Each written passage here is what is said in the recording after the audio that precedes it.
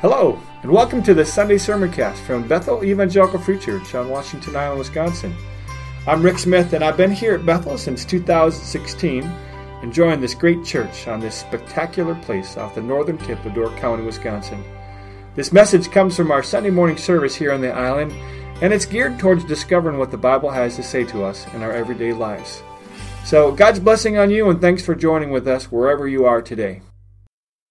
Well, one day, a lady pulled in a self-service gas station to fill up her car. When she got out of her car and she went over to the pump and lifted the nozzle to fill her gas tank, and she tried to pump it and nothing happened. And she looks around and she's like, oh, I got to go inside and pay. So she goes inside. She's not real happy about it, but she goes in and she's kind of in a hurry, pays for her gas and returns to resume pumping. And she picks up the pump again and tries to use it, and it's not working. And so what kind of lousy gas station is this? She mumbled angry to herself, and she tries again, and finally she's like, I got to go back to talk to this cashier. I don't even know if he knows what he's doing.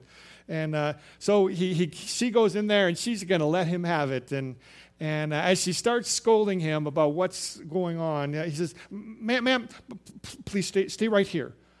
Don't go back to your car. I just called 911.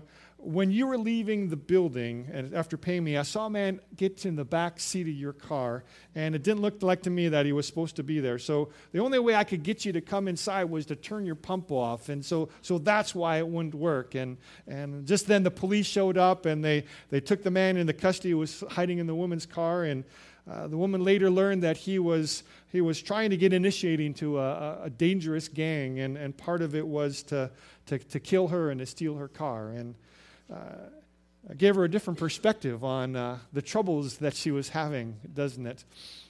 Sometimes in our life we go through a thing and we're like, why is this happening to me? I don't like this at all. And we complain and we gripe and we grumble about it. And then sometime down the line we learn something out of that. God uses things in our lives sometimes difficulties and hard things to teach us about what it means to be children of God. And we see that happen again and again in our lives, but we also see God doing that in the text of Scripture. We've been looking at the book of Hebrews, and as we've been looking at that book, we've been seeing Jesus lifted up above all the things in the Old Testament. And again, that not the things in the Old Testament are bad, but when Jesus fulfills them, he brings all those pictures and symbols to completion. Last week we looked at chapter 11 in the book of Hebrews, a letter that's about faith, or a chapter that's about faith. Some people call it the Great Hall of Faith chapter, because there's listed in there people who again and again in their lives are described as having done things on God's behalf by faith. That phrase by faith comes again and again in that chapter. About 25 times it shows up. God's promises and people listening and doing things on his behalf by faith. And as that moves us into chapter 12, it directs us into thinking, how do we live this life? We touched on this last week, but we will continue. If you have your Bibles, we're going to be in Hebrews chapter 12 and starting in verse 1. Therefore, since we're surrounded by such a great cloud of witnesses, again, that refers to chapter 11, all the people that are listed there, Moses and Abraham and Sarah and Gideon and Barak and others that are listed in that chapter. These people are who lived by faith. And so because we're surrounded by such a great cloud of witnesses, let us throw off everything that hinders and the sin that so easily entangles. And let us run with perseverance the race marked out for us, fixing our eyes on Jesus, the pioneer and perfecter of our faith.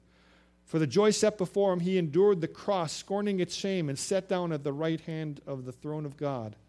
Consider him who endured such opposition from sinners, so that you will not grow weary and lose heart. As the writer of Hebrews continues, he directs us to thinking about this life of faith as well as a race. This is a race that we're living and moving on, that we're pursuing it. And as we enter into a race, Well, there's things that we need to do in terms of living that race. And first and foremost, there's a path that's been laid out before of us. We have this cloud of witnesses that have walked by faith in front of us. But there's things in our lives, I don't know if you are a runner or have been a runner in your life. I have run a little bit in my life. I ran Al's Run in Milwaukee back in the 1980s, but running is not my thing. It was my kids' thing. Both my kids ran cross country in high school, and so whatever I know about running really comes vicariously through watching them. And one of the things you want is to have as little that hinders you, so you have a free-flowing motion and movement as you go, because otherwise these slow you down. So to throw off everything that hinders and things that would entangle you. One of the things, you got to tie your shoes, right? Because if your shoes are untied, they can wrap themselves, you can step on them, you can get entangled in them. And this is the picture the writer of Hebrews is giving us. Again, you're starting off on the race. But as you start on this race, and this race for us is, well, it's life. It is living life with God and knowing Him and walking with Him. This is what life is, a race. And as we pursue it, what are the things in our lives that hinder us, that get in the way for us of doing this right and doing this correctly? How do we walk faithfully with God in all of this? That's the call for us. First and foremost, he says, to do this and to do this with perseverance, we got to have our eyes on something. And so we fix our eyes on something, and that something is Jesus. Who is Jesus? Jesus has been lifted up throughout this entire book. Again and again, He is the one who is greater than the high priest. He is one that is greater than the sacrifices, because He does for real what the things on earth only symbolize. The temple and the sacrifices that happen on earth, they're only a picture of what's really happening before the throne of God. And now Jesus ministers on our behalf right before Jesus is. And so we can boldly approach God's throne. That's the opportunity we have. So we fix our eyes on Him.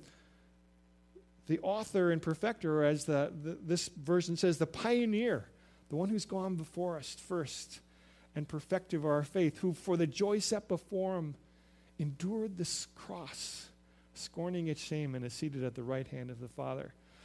He's repeating himself again, and he does that a lot in this letter. He just gives us again and again reminders of what Jesus has done and who He is and how He has lived this on our behalf.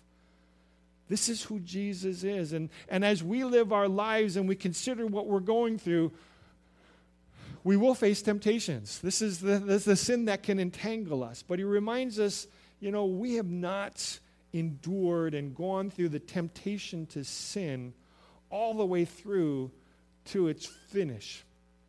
But Jesus has. He got through it all the way. He shed His own blood, which is a description of His death, because He would not fail to follow God and the call that He made on His life. And so we fix our eyes on Jesus. When we're going through the tough times, if you're a person who runs and races, there are difficult times that you're going to face. And how do you persevere? How do you continue when you're running a long distance? You have to find this other motivation. And in living the Christian life, or living a faith of following Jesus, we are going to go through hard and difficult things. We will have challenges to us. We will face physical infirmity, but we also face conflicts and tensions from those who don't want anything to do with God, but sometimes even tensions within the people of God. We get off on something, and that becomes so much more important to us than the relationships that we are trying to forge, and we lose sight of that. How do we get through and stay focused? Well, by fixing our eyes on Jesus. Consider Him who endured all He did because of sinners, so that you don't grow weary and lose heart. What happened to Jesus was not fair to him. Jesus, the Son of God, lived a sinless life on this world, and he was killed. It wasn't the right thing to do, but he did that for us on our behalf. But we will go through hardship and difficulty, and as the passage goes on, he's going to address that. In verse 7, he says, endure hardship as discipline. God is treating you as, let me go back to verse 4. In your struggle against sin, you have not yet resisted to the point of shedding your blood, and you have completely forgotten this word of encouragement that addresses you as a father addresses his son. It says, my son, do not make light of the Lord's discipline, and do not lose heart when he rebukes you, because the Lord disciplines the one he loves, and he chastens everyone he accepts as his son. All that comes as a quote from Proverbs chapter 3. And so as he comments on that, then he says, endure hardship as discipline. God is treating you as his children. For what children are not disciplined by their father? If you're not disciplined, and everyone undergoes discipline, then you are not legitimate, not true sons and daughters at all. Moreover, we who have had human fathers who disciplined us, and we respected them for it, how much more should we submit to the Father of spirits and live? They disciplined us for a little while as they thought best, but God disciplines us for our good, in order that we might share in his holiness. No discipline seems pleasant at the time, but painful. Later on, however, it produces a harvest of righteousness and peace for those who have been trained by it. He moves on as he talks about this race to enduring the hardship that's going to come. And as we live this life, those hardships that we face, again, the picture of that woman who was very frustrated with the fact that her gas pump won't work, but someone was looking out for her and trying to communicate something in that moment. And one of the things about living this life is that God wants us to know him and to become the best people that we can be. When Paul talks about this, he says that we are God's workmanship, created in Christ Jesus to do good works which God planned for us in advance. God has plans for us. He has created us. He's wired us the way that we are. We're all different, aren't we? We all have different gifts and passions and all have different circumstances that brought us to this place on this day. But he brought us together and is working in us to help us to become the people he wants us, but also to communicate this life. And for us to continue faithfully in walking with this, sometimes we need to learn some lessons. A couple weeks ago, I've told you some of the story. I was down in Milwaukee visiting my friend Jeff, and he continues to go to the church that he and I worked in youth ministry together. He's now the head of the elders there, and he was headed over the church for a meeting with the elders and the pastor, and I was just tagging along, and I was going to read in the library, and so I'm headed off down there, and I hear the pastor say to Jeff, he can just use my office, and I'm like, I don't want to go in the pastor's office. And then Jeff said, hey, pastor said you can use the office, and I'm like, I'll be fine. And then once more, the pastor comes and says, Rick, just go use my office. It's warmer in there. And I'm like, the universe really wants me to be in this office today. Okay, I'll go in this office. And I go and sit down in this office. And I was on staff at that church for 9 years, working with youth ministry. And I'd been in that office a lot. A lot of times they were for very good things. We had weekly staff meetings in there, and I met with the pastor. And the first pastor I served there, he was like a father to me. He was fantastic, and sometimes we had rough times, and he had to speak to me harshly. But as he left, and another pastor came, who I didn't necessarily click with so well, we had some very difficult conversations. And as I sit down in this office, all these memories start coming back to me of being in this place, of serving for these pastors, but also interviewing for a job some years later as an associate pastor. And all these things I'm thinking of, and I'm looking over like 6 feet away from me, and one of the most brutal, humiliating conversations I ever had was just 6 feet away. And all these things are just coming back to me. And And recently, I've been talking with this friend of mine who we've been talking about life and faith, and one of the things that he's been guiding me to do is to take these very powerful moments in your life, sometimes moments that are filled with anguish and difficulty, and to go back to them and say, Lord, where were you in those moments?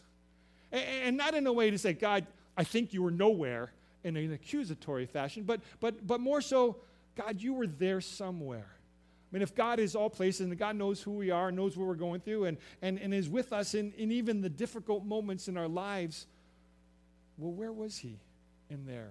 Where can I find him in there? And then as you spend time thinking and working through that, then also to ask a second question, what did you want me to see from that? Now, in most of my stories, I am the hero.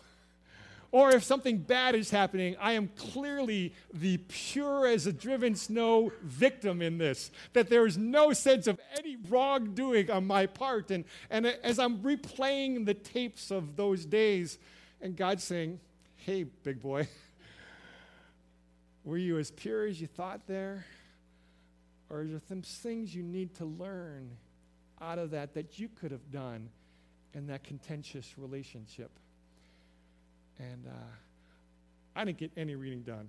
Their meeting lasted an hour and a half, 2 hours. I don't know. I mean, it just kept going and going. And I'm sitting there just working through just all these things, some delightful things as well, as I think of just having grown up in so many ways as a believer and as a minister in that church. But God was saying, sometimes you need to get changed. Sometimes your focus needs to be not on you, but on other things that I'm doing in and around you. And to be challenged in those moments. And to seeing struggles as God's discipline. And saying, okay, maybe not everything that they did was okay, but what about you? And what can you learn from that? Is what it means to be a follower of me. And that's really the call. That's what a father does when he disciples his child. At least that's what good parents do. And he's making the contention here about that. He's like, we've all had earthly fathers who have disciplined us, and they had good intentions most of the time, or most of them did. But how much more your heavenly Father, the good God, how much more does he know the things that you need and the challenges that you need to grow in your life? And so he walks us through those struggles and then pushes us forward to look at life differently. As the passage goes on here in verse 12, he says, therefore, strengthen your feeble arms and your weak knees. Make level paths for your feet so that the lame may not be disabled, but rather healed. Make every effort to live in peace with everyone and to be holy. Without holiness, no one will see the Lord. See to it that no one falls short of the grace of God, and that no bitter root grows up to cause trouble and defile many. See that no one is sexually immoral or is godless like Esau, who for a single meal sold his inheritance rights as the oldest son. Afterward, as you know, when he wanted to inherit this blessing, he was rejected. Even though he sought the blessing with tears, he could not change what he had done.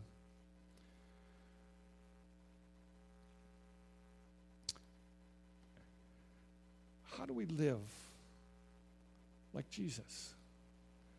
And that's the call for us, to sing to that we live like Jesus. To strengthen our feeble arms and to make level the paths, to making every effort to live with peace with everyone, to be holy. Well, this is to model our lives after Jesus, to be looking at him, fixing our eyes on him, as it said previously.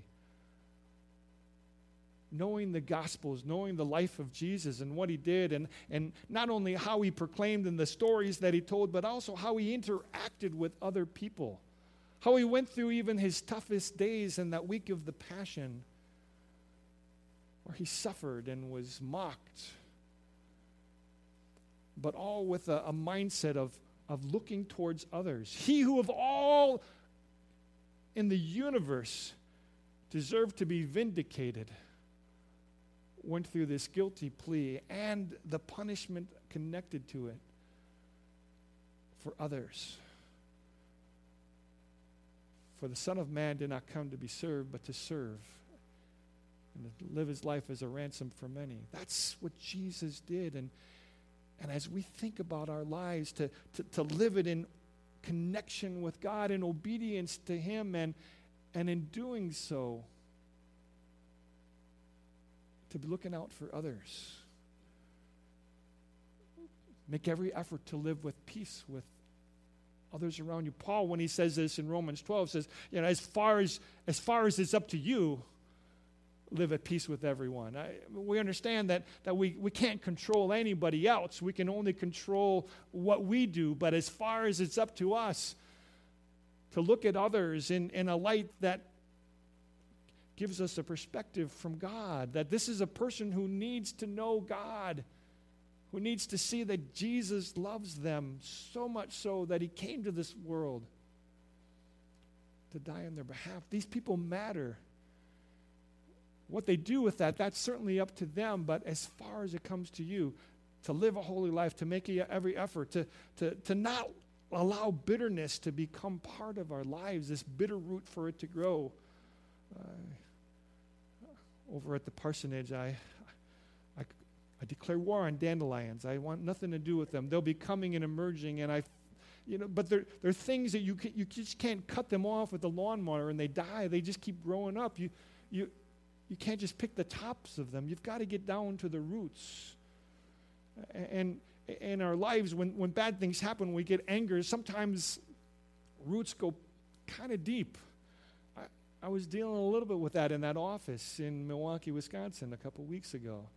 Because there was a root that was still there because I was offended by 6 feet away from me. That's where it happened. And to deal with the stuff that's down.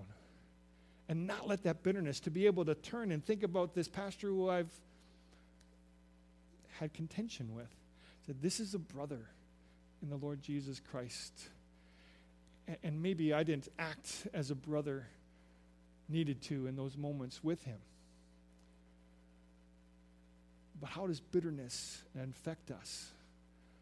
But he also has other instructions on how to live and how to walk, to walk away from living in a life that doesn't honor God. He mentions sexual immorality. He mentions godlessness and brings up the story of Esau. You may be familiar with Esau. Esau was Jacob's brother. He was the older brother. They were twins, but he was born first and then had all the first child birthrights to his advantage. But one day he's walking around and he's hungry and his brother's got some stew and he's like, hey, give me some stew, bro. And Jacob's like, hey, sure, I'll give you all this stew if you sell me your birthright. And Esau's like, what good is it if I die of hunger? So sure, whatever, you can have it. And so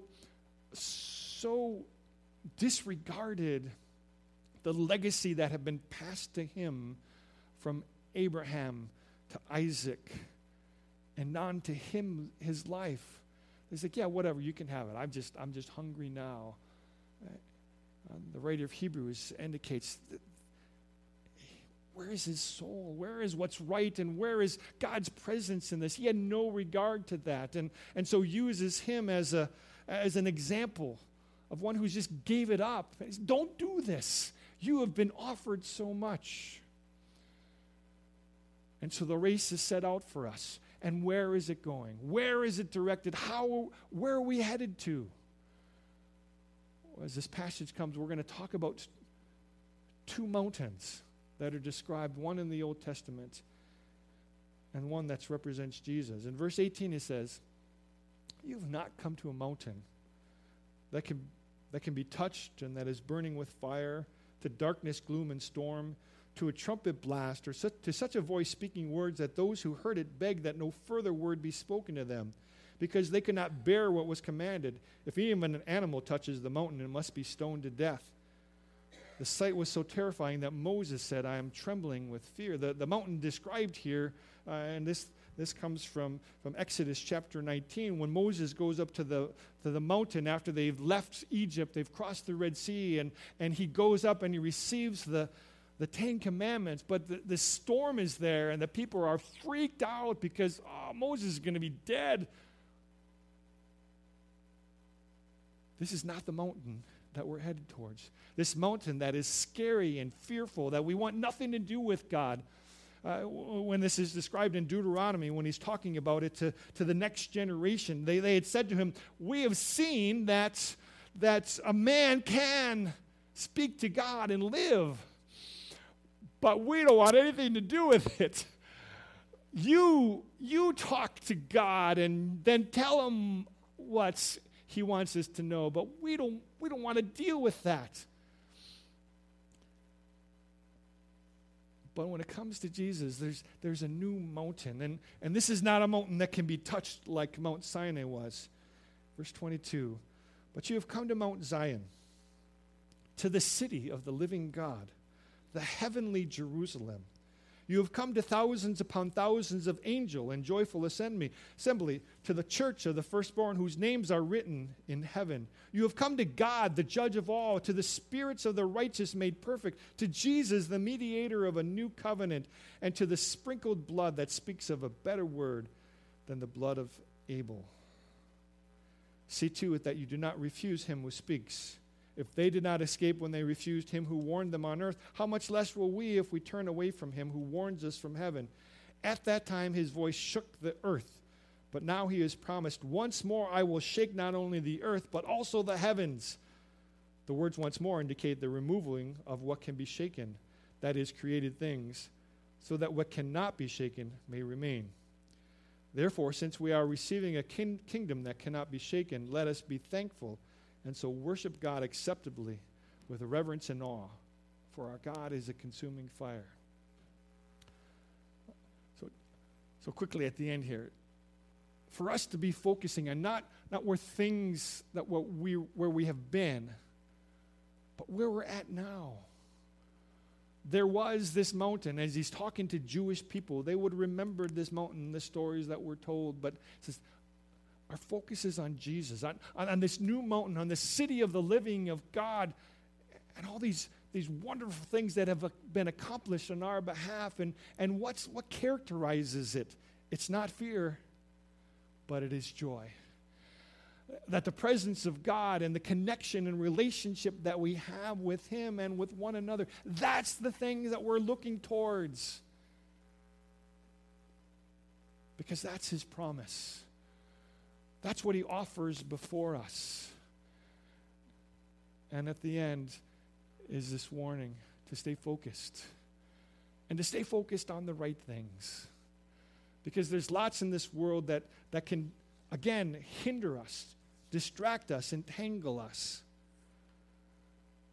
But the things on this world, they'll be shaken. And the heavens will be shaken. But there are things that will not be shaken. There's a story by Rabbi Harold Kushner.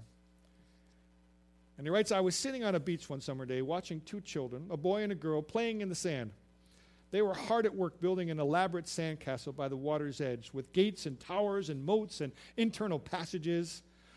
Just when they had finished their project, a big wave came along and knocked it down, reducing it to a pile of wet sand. I expected the children to burst into tears, devastated by what had happened to all their hard work. But they surprised me.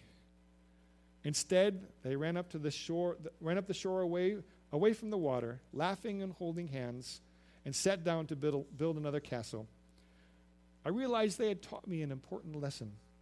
All the things in our lives, all the complicated structures we spend so much time and energy creating, are built on sand. Only our relationships to other people endure. Sooner or later, the wave will come along and knock down what we have worked so hard to build up. When that happens, only the person who has somebody's hand to hold will be able to laugh. The life of faith is as one that's filled with joy, that's filled with being connected in relationship with the God who loves us, who loved us so much that he sent his one and only Son, that we matter so much to him that he wants to be reconciled to us. It's not a dismissal of the things in our lives that caused the problem in the first place, that there's sin in our lives. There was a price to pay for that, and it was a devastating price. But God said, let me pay that, because you matter so much to me. You can't do this, but I will. And he welcomes us into relationship with him. That's the mountain that we look towards. That's where the race is headed. And so we fix our eyes on Jesus, the author and perfecter. As we go through difficult, hard things, whether they're illnesses or conflicts or hard times, financially or otherwise, we fix our eyes on Jesus and endure and look for the ways that he's working in our lives, for the things that he wants us to see. That's faith. That's faith, as the last chapter says, which is the substance of things hoped for and the evidence of things unseen.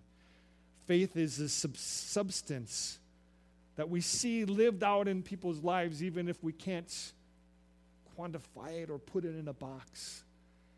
It's something that's lived out, and the evidence comes as we approach the things in our lives, as we endure the hardships and even the discipline. All with our eyes looking towards Jesus and looking towards Mount Zion,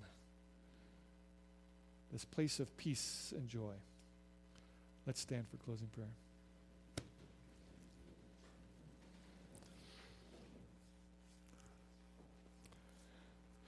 Lord, again, we come to you and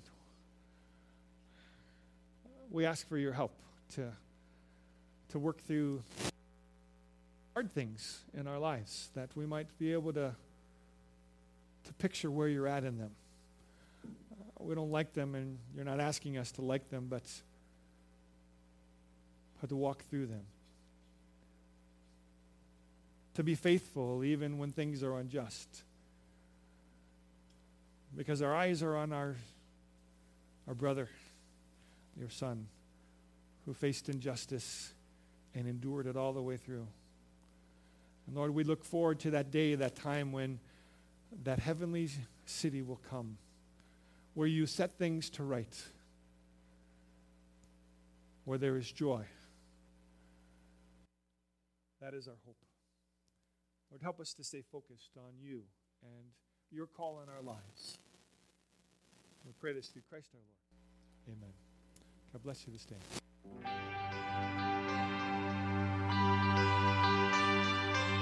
Well, thanks again for listening. And to learn more about how you can connect with Bethel Community Church, check out our website at islandbethelchurch.com or join us for a service Saturday night at 6 or Sunday morning at 10:45. Hope to see you soon. God bless you.